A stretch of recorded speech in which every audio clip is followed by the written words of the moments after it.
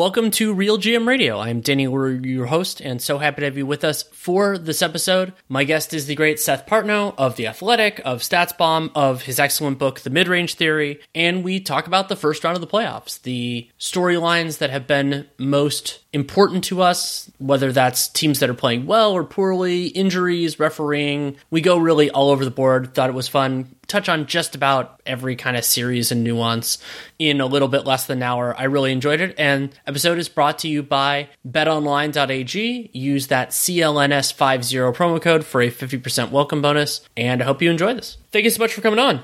Hello, Daniel. Doesn't it feel like it's been kind of a long... I don't know if it feels this way to you. Like, the last 2 weeks have felt longer. I think that's just the play-in. I'm happy the play-in exists, but it is like you get into that sprint before these first-round series really resolve. I don't know. We were just talking before we started recording. I was sort of on semi-vacation for about the last 2 weeks. So I can't really compare it to a normal year because my context was so different. It does seem like there's been a whole lot of basketball. Yesterday in particular, just with the for some reason, the 4 games back to back yesterday. Like, I was honestly like, when the Wolves-Memphis game starts, like, oh, wait, there's one more game. and it's that game, which I don't know what that series is on, but it's on something. It's good that like, you know, the series that comes on at the same time as Showtime After Dark is also the drunkest series that we've seen in a while. That's been also augmented by the officiating. I try not to be focused on that too much, but in that series, the referees have made themselves very noticeable, and that can always change. And also, teams that commit silly fouls are always at risk for these kind of ridiculous games because it's just this cycle where the refs are looking for it and the players have no hesitation giving them out. Speaking of that, I don't know if you and Nate talked about it from Game 3. One of the bigger sequences in that game was there was, like, in the midst of Memphis's big run? You've got their final big run where they cut the second, like, 20-something point lead. Yeah, the 21-0. Out. Yeah, towards the end of that, there was a play where Ja drove, Pat Bev stripped him, and the ball pretty clearly went off of, like, Ja went up in the air and, like, kicked it with his toe out of bounds, and they gave the ball back to Memphis. And they'd already used their challenge. It was an obvious call anyway, and then, like, they inbound the ball and like, either got a layup or banged right there to, like, that was, like, the second to last play in the run. And that was notable given, like, the time and, like, the sort of context of the play. Sure, and that reminds me of there are a lot of different ideas that are out there, and I think generally speaking, NBA officials do a good job. If you ever are skeptical of that, watch a high school game or a college game, and remember that, like, you and I both watch games up close a fair amount. It's an incredibly hard thing to officiate. But the way I've thought of as the most logical way to kind of, not to fix everything, and not everything needs fixing, but to clean up some of this is to have a fourth official who is actually watching the television feed. I would have them in the building. I think that just works easier logistically. And that they could basically either, it would be like a light or something like that, or they just have the unilateral ability, but just like, basically like rapid fire reviews. And so it's like, you see this thing and you're like, oh, that's obviously wrong. Bing. And then it just goes the other way. And it's not like a robot umpire. Actually have been to a robot umpire game where you have to wait for the call and everything like that. You have a human being do it, and and it can be another one of those that was prominent in Game 4 of that series is making sure fouls are assigned to the correct person. And right. and those sorts of things. You could also throw the 2 versus 3s and some of the, like, the goaltends and all that type of stuff there. And maybe only do that for the playoffs. It might be too much of a financial overlay. I don't know. I think the league's making a lot of money right now. It might be fine. But that, I think there's some stuff that could be solved with that. Not everything. And I would rather have that than a fourth official on the floor, personally. Yeah, no, and I think what you're getting at is, like, you know, the Memphis series has been bizarre enough that the fact that the games have had very little flow because of that. Sure. Has kind of... gotten away with that. But yeah, this is sort of my big thing about a lot of these rule changes. Like all the, I think we've gone back and forth on what the penalty should be to take away the take foul, and it's just like, adding more review situations is like those are just pretty deadly. So yeah. Right. And the other part of it to me is, the NBA has deliberately moved, like not thought about things in this context, is that in many ways basketball is an entertainment product and long replay reviews are not entertaining. Not in many ways. In that's 100% what it is at the professional level. Like, exactly. So, it's very like a lot of these replays are a little bit, what are we doing here? And it's also the idea of like getting it 100% right versus and you're never going to, like, so that's for me, like, other than adjudicating complicated stuff, like maybe if there's like some sort of fight or like something that is really specific, every replay review should be 30 seconds or less. Yeah. And if you can't figure it out, then you go with the call on the floor. And, there are a lot of those kinds of things. And the take foul is actually, in many ways, the most logical argument against the take foul is the basketball is an entertainment product thing, is that you're taking away one of the more fun things and you're slowing down the game for something that teams are currently by the rules justified to do, but they should not be justified to do. No, so like again, my solution has been that splits the difference is one and the ball non-reviewable. Exactly, and make it a judgment call. And it's, to me, it's the intention is to stop the fast break, and so you make it that, basically you make it the equivalent of defensive 3 seconds. Sure. Yeah. That's and if you did any of those, like the argument about 1 versus 2 shots in the ball, like 1 versus 2 shots, I think 1 is enough of a deterrence, but if it's not, then you just make it 2. But I like it, and it's funny because it's one of those things that's not natural in basketball. Like if you played pickup or anything like that, if you did that in a like full court pickup game, just like did a take foul, it would not. Know. I've played in pickup games where that's not unusual, like a wrap up in that kind of situation. Yeah, maybe it's not like it's like sort of the there's a version of it. I reached out and slapped the guy. Yeah. There's a version. There was the one was it Blake tried to take it at the end of towards the end of the Boston game when they didn't call it. Yes, and Jalen just like ran down and got a dunk. Like those are the kind of ones that where the NBA players are used to just kind of reach out and like tag, you're fouled. Sure. Those are those that don't really happen in pickup games, but more of like I'm beat, I'm wrapping up. Like that happens on the pickup game. That happens some. But we've already talked about calls way too much. Yes, and I think one of the big takeaways for me so far of the first round, and you could argue the play-in as well, is the importance of having playoff caliber guys in your rotation, or you could put it the importance of not having not playoff caliber players in your rotation. This came up in the first game, the Chicago-Milwaukee contest on Sunday. But honestly, throughout it, it's like these teams are well coached. They don't always execute perfectly or plan perfectly. Mostly. Yes, mostly. And so, but whether it's a severe one-way player who just is a huge liability on the other end, and there's a target one way or the other, like giving up open threes, or that isn't really a threat with the ball in their hands, or just can't really do those things. Even in the first round now, and I always used to think of this as a bigger problem in the second and third rounds. It is a real limitation, and like for Chicago, some of that is just players being unavailable. Another part of it is just it's hard to get that many. It's hard to have 8 playoff caliber rotation players. Right. As we're recording this as Game 4 of Golden State is unfolding, and like it's been like the little bit of a problem Denver's had the last 2 years is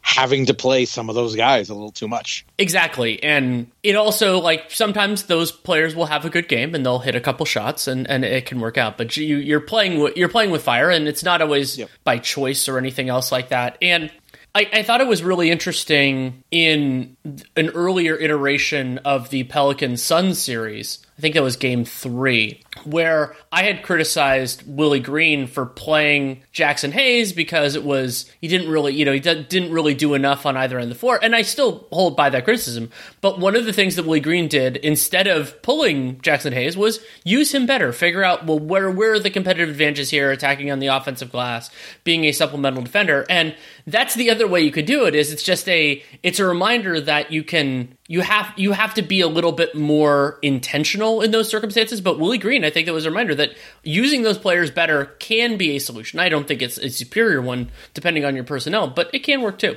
I think that and another example of this, I was but heartened by the fact that they went back to him a little in Game 4 is Memphis with Steven Adams. Sure. I think that like excising your a starting player on your team rotation in the second game of the playoffs for a team that's a success, I think is a little, I don't want to say panicky, but a little, I question it.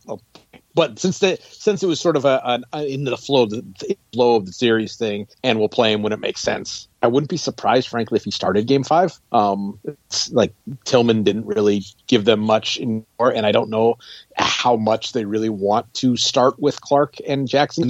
I don't think they can start Jackson at the 5 because he'll play like 12 minutes because he's at the 5 he's a box. But yeah, that's all that those decisions are, because it's like, it's one of those things like we mad at coaches for playing veterans when they shouldn't, but then we get mad at other coaches for playing young guys that aren't ready. And so these are not easy decisions, and yet we have strong opinions about them.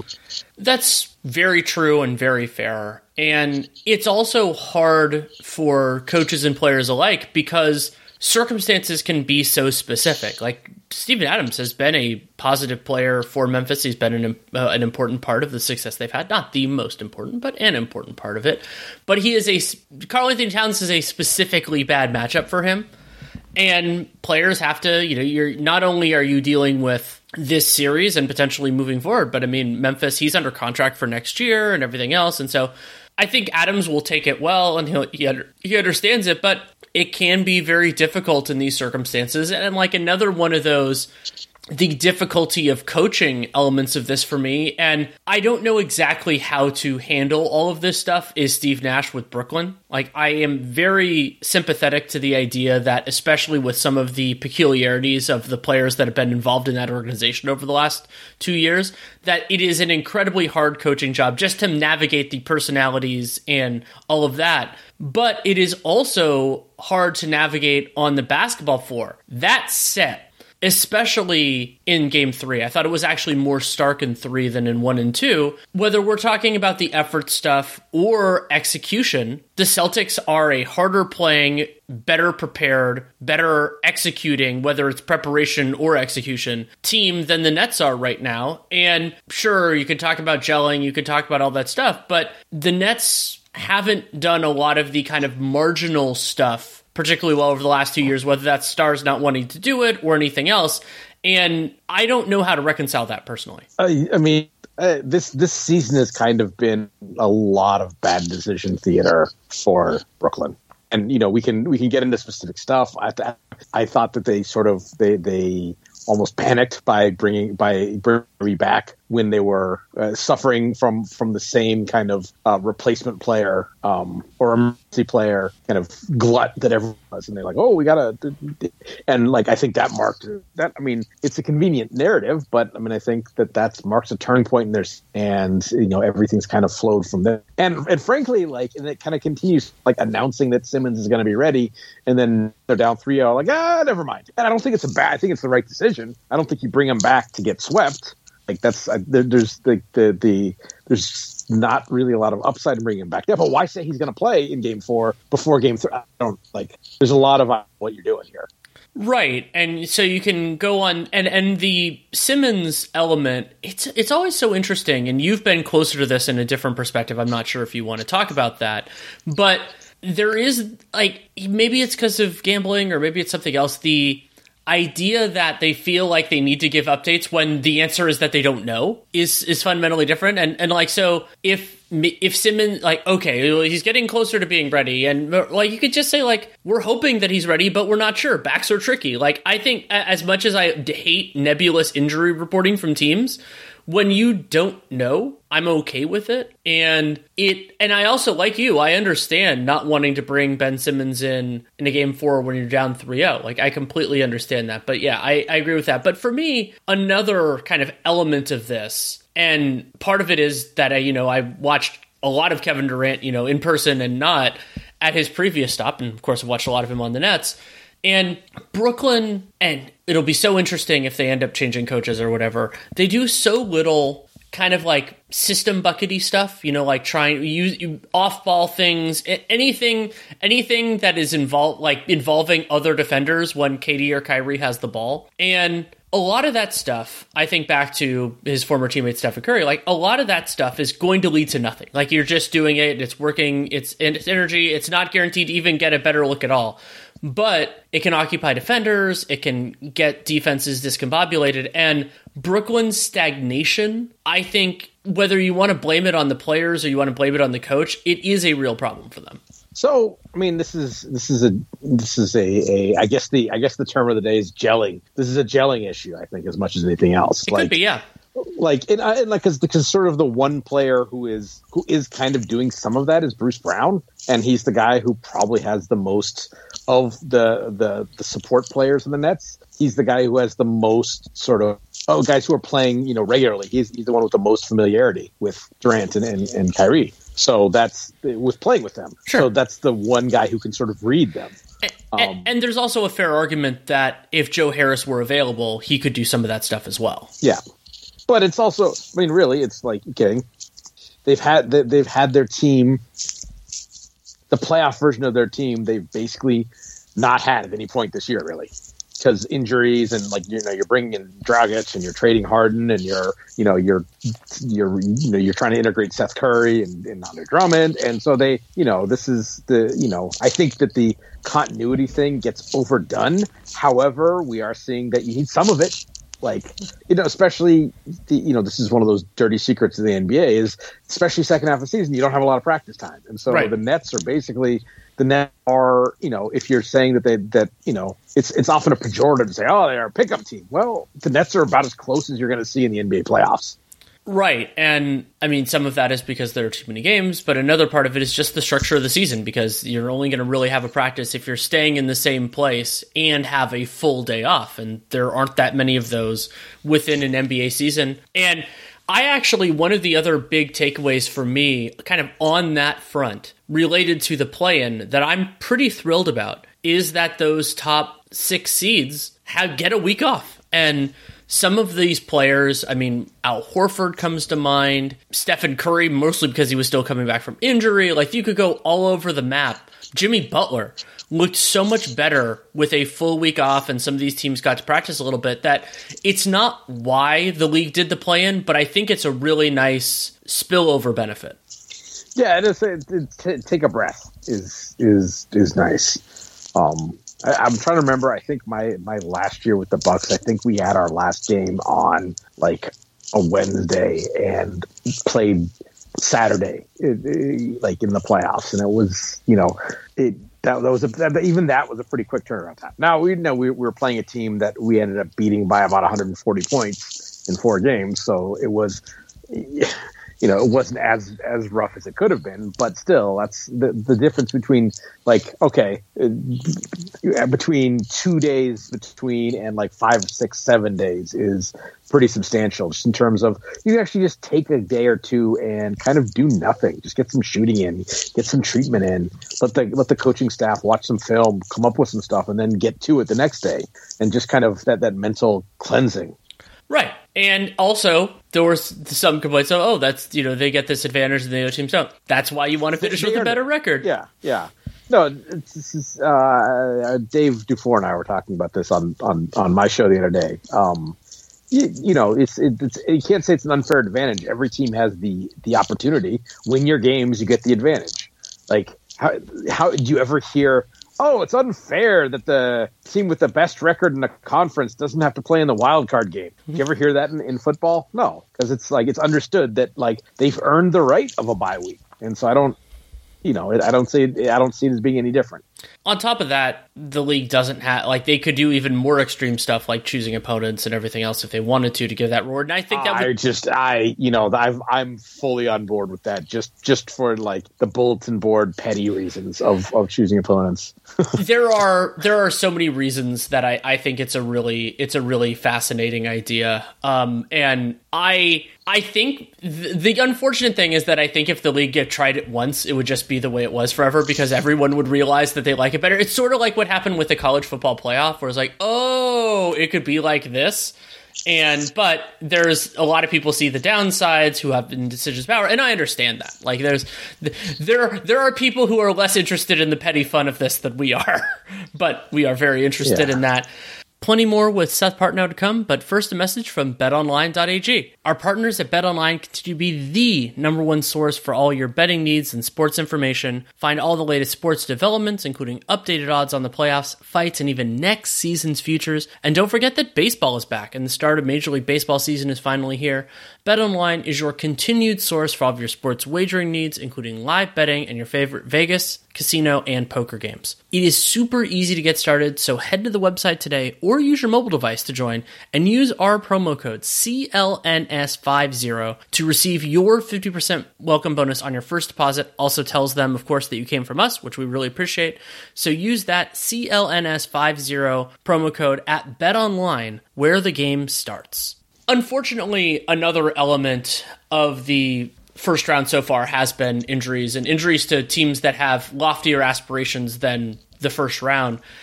I'm still kind of trying to process a lot of these, like Joel Embiid, it looks like he's going to play through, at least for now, his thumb issue. Booker's out for 2 to 3 weeks. Chris Middleton's out for 2 to 3 weeks. Kyle Lowry is not playing later on Sunday, but we don't have a timeline other than day-to-day with him.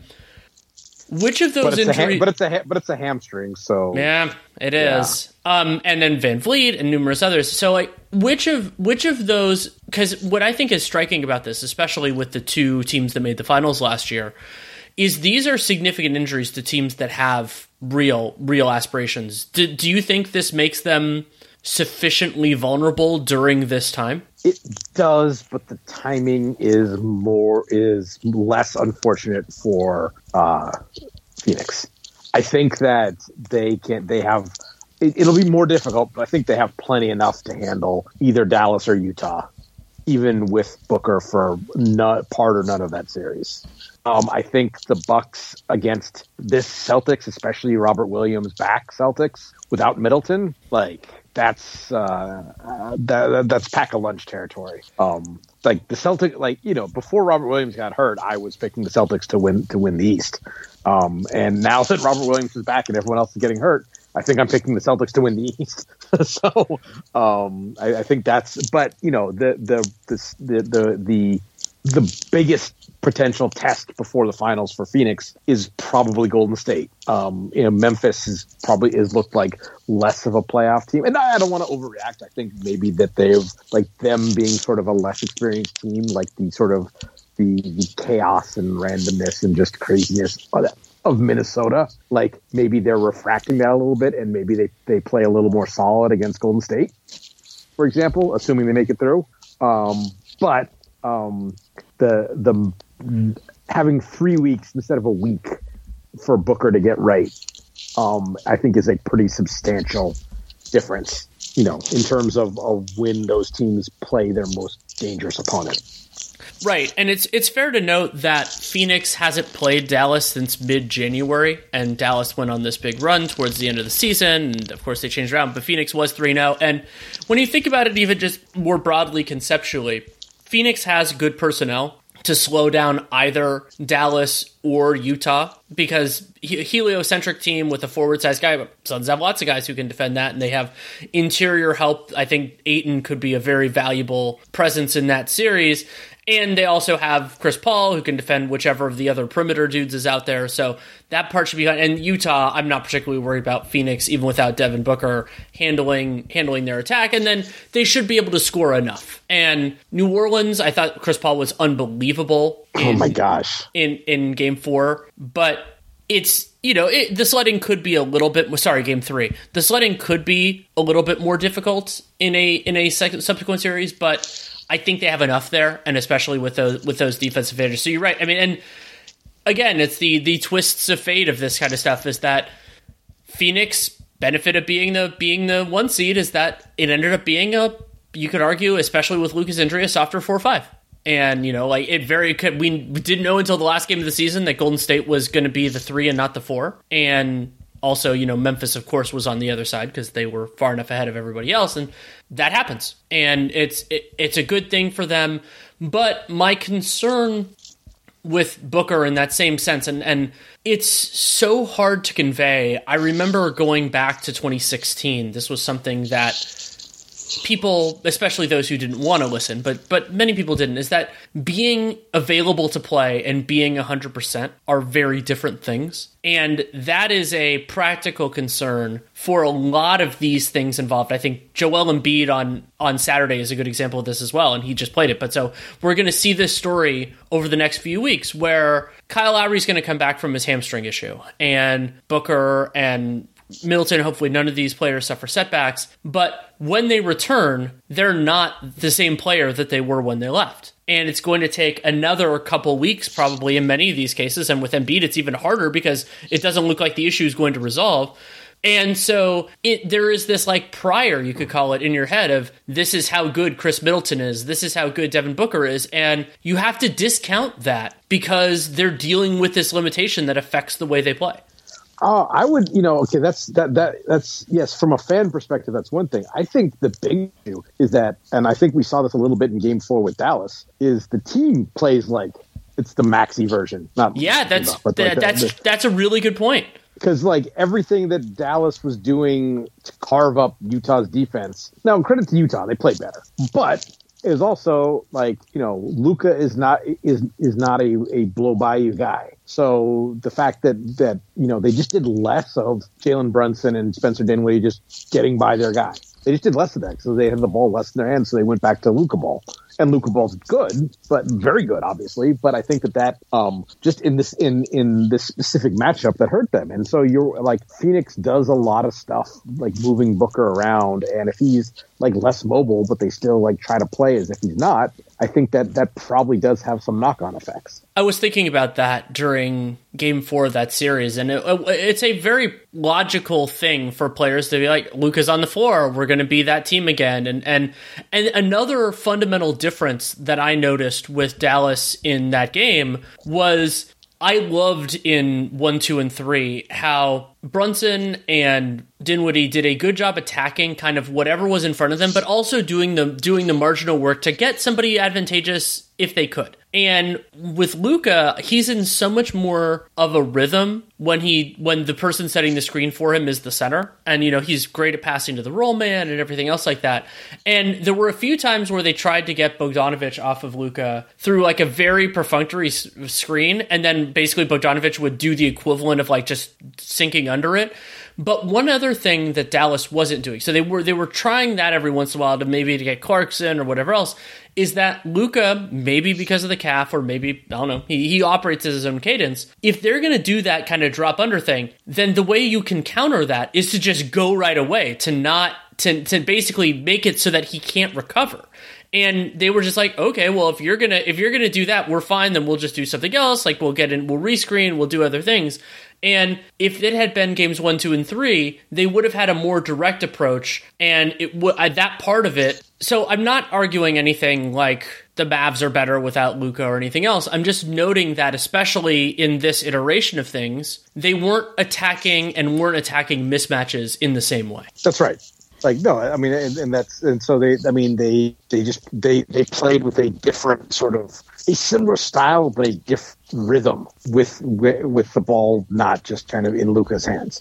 And some of that, I think, with Luka probably was, it's hard to tell because he's a deliberate and measured player anyway. But it did seem in the first half like, for the extent that he tries to play with pace, he didn't have any pace to play with. And I'm not saying like run up and down the floor, but just like any sort of explosion. And that was, Brunson's not a fast player, but he was getting downhill in a lot of this series. So I think that's what we're talking about.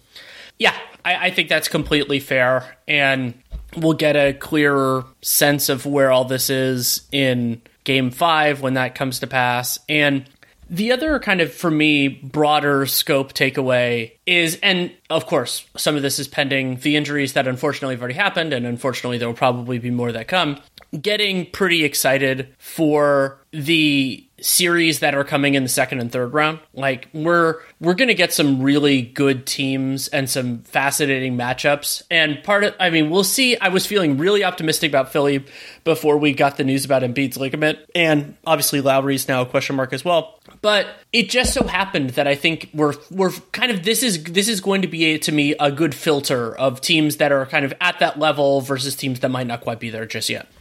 I think that's right. I think we, certainly, I think you sort of feel the same way, but a lot of times we're talking about, maybe it's a different formulation of the quote unquote 16-game player thing. But what can this guy do in second round plus of the playoffs? What can this team do in second round plus the playoffs? And that's sort of, especially as, regular season and playoff basketball diverge even more, that's sort of the measuring stick for that subset of teams that like thinks that they're in with a chance. Yeah, I think that's a fair way of putting it. And where things go from here, and unfortunately, we know a lot of those are going to shift on injuries. We brought up Middleton and versus the Celtics, like that injury is going to be so much more prominent in that circumstance. And I think, though, that like the Celtics deserve so much credit. Like, I know, and justifiably, a lot of digital ink will be spilled, assuming things go to form, whether it's 4 games or 5 games, with what's going on with Brooklyn. You have these 2-star players that are together and everything else. But are there 2-star anyway? But there's Boston, Kevin Durant and what else anyway. But especially, like, I don't want Jason Tatum's series to go underappreciated. I don't want him to get short shrift because the Celtics' defensive theory, the Celtics' defensive execution, and a fair amount of what they've done offensively has been simply spectacular. So this is, I'm watching these games very closely with an eye towards updating the tiers. And Jason Tatum is threatening tier 1 status. I think that's, this is the very short list of top guys in the NBA. Like, and he's been on both ends of the floor, just absolutely superb in this series. And he has been for much of the second half of the year. I think his development as a playmaker has really unlocked some stuff for Boston offensively. And then defensively, they are playing about as well as I can ever remember a team playing. There's in the last game, there's a couple breakdowns where they just kind of showed like Kevin Durant like working on and off ball, and just the amount of switching, re-switching, hedging, communication that Boston is doing without not even having guys moving a lot, but just communicating. So a guy like pivots or takes one slide step and then slide back and do it all in unison. It's just so impressive and is almost the perfect counterpoint for gelling or lack thereof.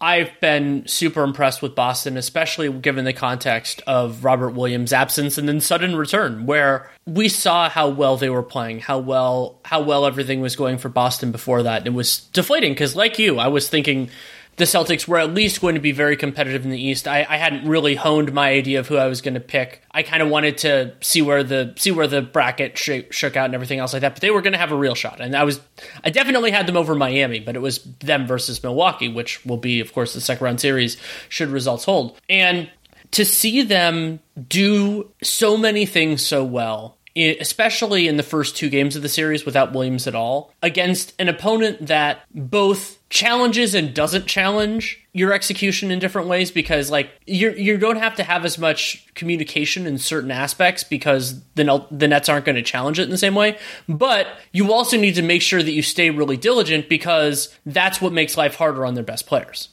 Yeah, that's right.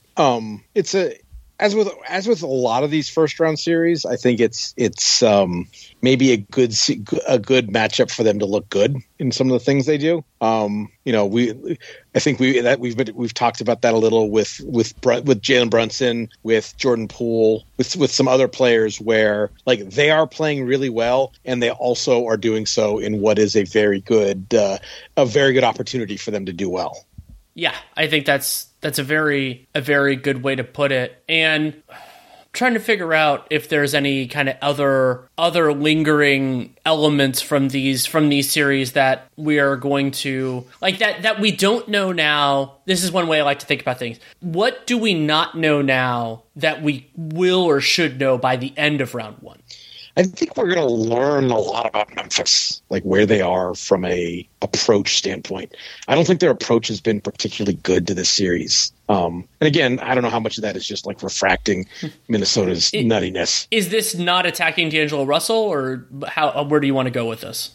I mean, it's like, okay, they're still playing a 10-man rotation and, not attacking D'Angelo Russell, but also just sort of, like it takes two to tango for a series to be just completely wild in this way. And okay, Minnesota does that, but like I'm trying to figure out the right word because like dumb feels mean, but Minnesota's not a wise team in terms of situational awearness. And they can be a little oblivious or reckless. Oblivious is a really good, like Minnesota is what basketball would actually look like. Each possession was an independent event.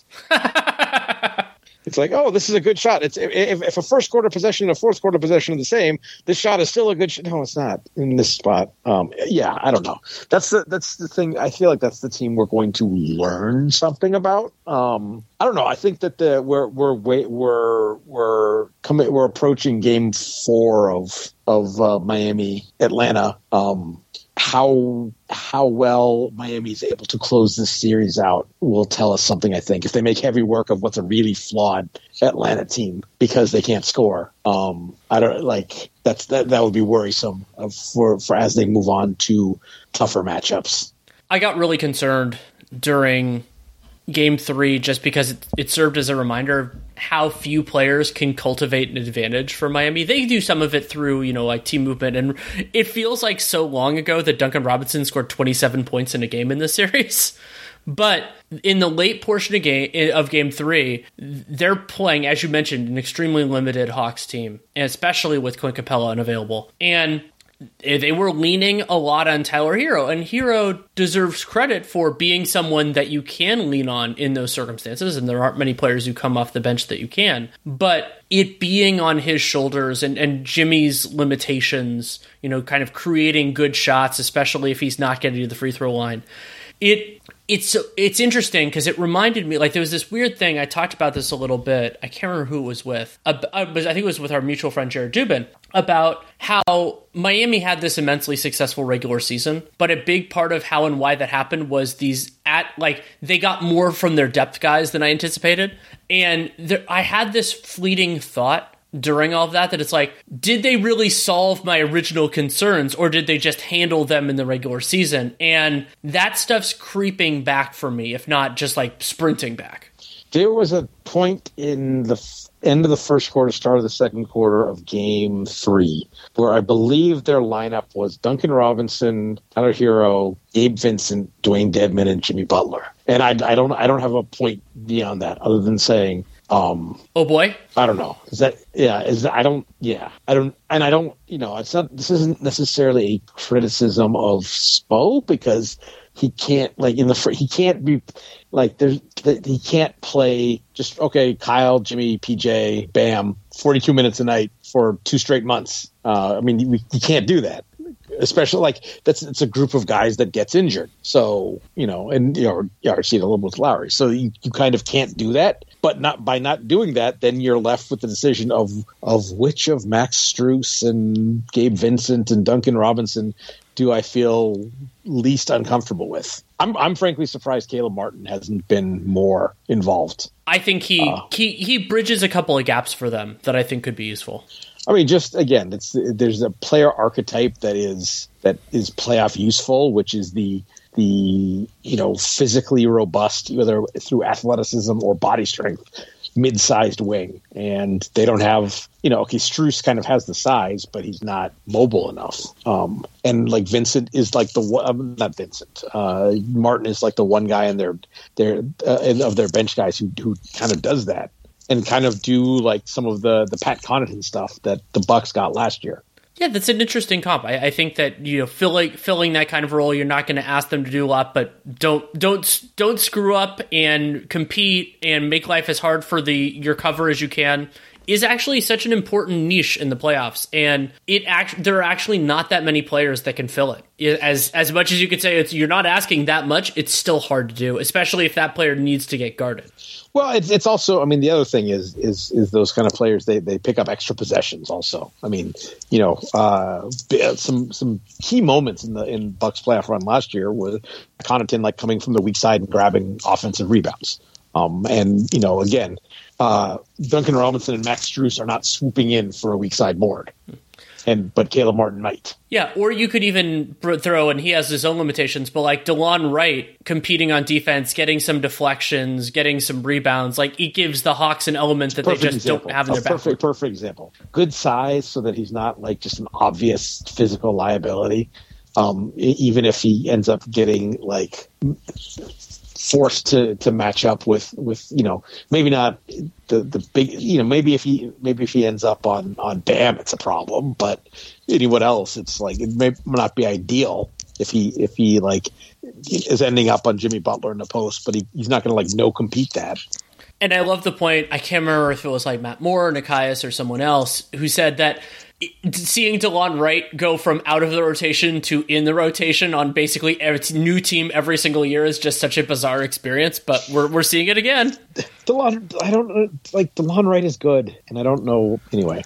Well, DeLon Wright, so I think my theory of the challenge is that DeLon Wright is good, but he is not good at the common things for his position, and so that can drive front offices and or coaches a little bit batty. But there is and also that player is so much more valuable to me as long as you can deal with their offensive limitations in the playoffs, because you're maximizing every possession, the scouting report type of stuff. But like, you're not going to change everything that you do defensively game by game, possession by possession in the regular season. But I think he's really given the Hawks something. Yeah, I think that's right. Anything else that's striking you, or are we about done here?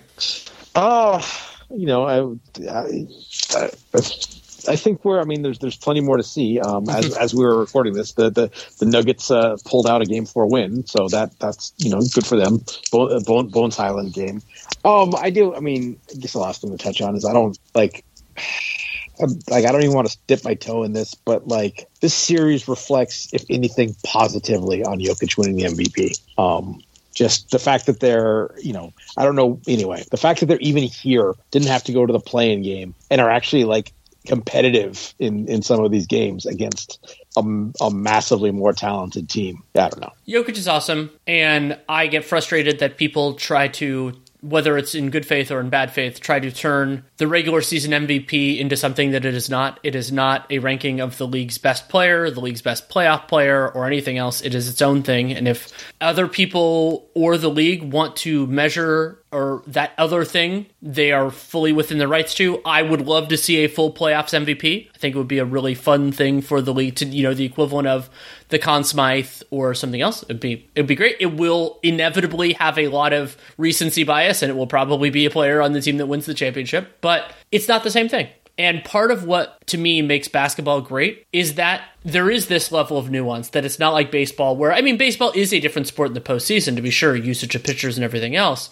And I've fallen out of it enough that I'm not going to articulate all of these differences. But like in basketball, there are times, and I would love to see the league move in directions to make the regular season a little bit more like the playoffs, but I'm fine with that distinction. It's just, I think it's the only way to make it survivable, to play as many games as the league needs to make the money it wants to. You cannot operate at the level of, there's a play in the, maybe you remember this play where in the Memphis, Minnesota game 4, where like Desmond Bain, it's a layup. They sprinting back down the court. They kind of throw a loopy outlet pass to his guy who's dribbling on the floor. It's a little in front of the guy. He takes 2 steps and like full layout dive to try to get to the ball. And it's just like you can't play that way for 9 months. You can't. You just can't.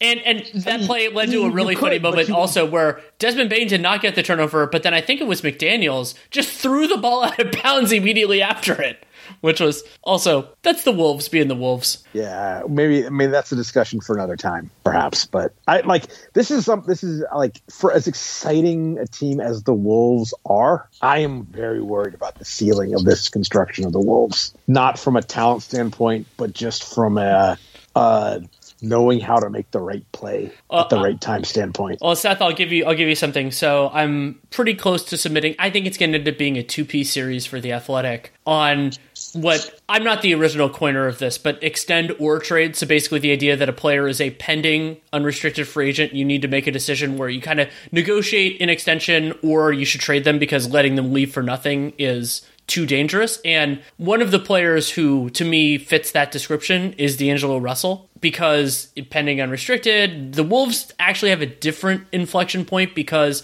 they could just let him walk and have cap space, either to trade for a player or just sign somebody outright, depending on who is interested.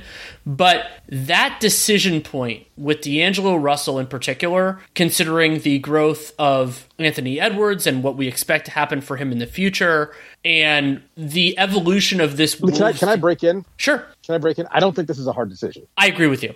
It's just like, I don't know. This is, if you have intentions with the, what you want to call it, the Towns Edwards or Edwards Towns core, D'Angelo Russell's a handbrake. He's a handbrake, but the other basic point of it is there is always a risk of, $30 million in cap space, let's call it, is a mystery box. It could be anything. It could even be a boat. But let's say that your, not worst case scenario, but like a low end scenario is overpaying a 20 to 30 starter at their position. Considering this isn't like an overpay. This is something these playoffs are kind of crystallizing to me, is the DNW list. Do not want. Mm-hmm. If there are guys, if I'm trying to build a championship, I don't want that guy playing a role on my team. And okay, fine. If like you could have D'Angelo Russell as your 9th guy, yeah, sure. But that's not going to happen. Yeah, so, my version of it is like the functional do not draft. If where I'm it's trying like, to build a contender, I don't want Go ahead. Yeah, no. So if I'm trying to build a contender, I don't want D'Angelo Russell on my team. Like, sort of regardless of alternatives or price. It's like, because I might not know what the right answer is, but but I know that he's not it. And there are players around the league that I think are revelatory in that way for different reasons. Some of whom we may have referenced without naming. Do you want to blow up any more spots, or do you want to save that for future work? I mean, no, let's just say that D'Angelo Russell is not the only shoot first point guard on this list. Completely fair. We can stop it there, so we can each take the time to watch the remaining games on Sunday. But thank you so much for taking the time. Thanks for having me. Thanks again to Seth Partnow for taking the time to come on. You can read his work at The Athletic. You can and should, damn well better, read his excellent book, The Mid-Range Theory, which you can get in various different forms. Whatever tickles your fancy there, I'm sure Seth would appreciate it. It is excellent, especially if you are interested in the kind of conversation that we had. And you can also check out the Nerder She Wrote podcast and follow Seth on Twitter at Seth Partnow, SethPartnow. Love having him on, and Releasing an episode on Sunday afternoon is a good example that real GM radio will never come out on a specific day of the week. So one of the great ways you can support the show is by subscribing, downloading every episode, whatever podcast player you use, Apple, Spotify, wherever. Really do appreciate that. You can also help other people find the show through leaving a rating, leaving a review, spreading the word on social media. Really do appreciate all that. And then the single most important thing you can do for this show or any other that has them is to check out our sponsors. For us, that is Bet Online. And you can use that CLNS50 code to get a 50% welcome bonus for yourself and to tell them that you came from us. And really do appreciate that. Can also check out my other work. Nate Duncan and I still going strong with Dunked On and Dunked On Prime. I believe Saturday night was the first time we hadn't recorded in over a week. It might have been almost 2 weeks with all the action that's going on. And so it's a great time to be a Prime subscriber. And then written work at The Athletic. I teased one of the pieces in the conversation with Seth I'm working on, and that should be going through editorial soon. It's probably going to be a two-parter because I haven't finished submitting it yet, but it's almost 3,000 words, so I can see it being split into two. But it's a pretty interesting topic, so that should be there. And then I have other stuff in the works, of course, as well. And a couple people have asked, and Nate and I have talked about in other spaces, but as he recently became a father, we are not sure what the plans are going to be in terms of doing live broadcasts for the playoffs. We can't do the League Pass broadcast because there are no more League Pass games anymore. But we can do, we had a really good relationship with Hot Mike last year, and we both really enjoy doing it. But it's, for me, it's his family comes first, and the logistics of everything, like if you do it that way, then catching up on games and getting everything else done can be really difficult. So we hope to be able to do that in the future, but we don't know exactly what the timing will be there. So appreciate the interest and appreciate the support, and we will let you know when we know. So that is the way it can always work. If you have any feedback on the show, good, bad, or indifferent, Danny LaRue, NBA@gmail.com is the way to get to me. If you take the time to write it, I will take the time to read it. That is an absolute promise, and I'll try to reply. I'm still shaky at that, but I do read everything. That's extremely important to me. And that is enough for now. I'm going to go watch some more basketball and talk about some more basketball later. So thank you so much for listening. Take care and make it a great day.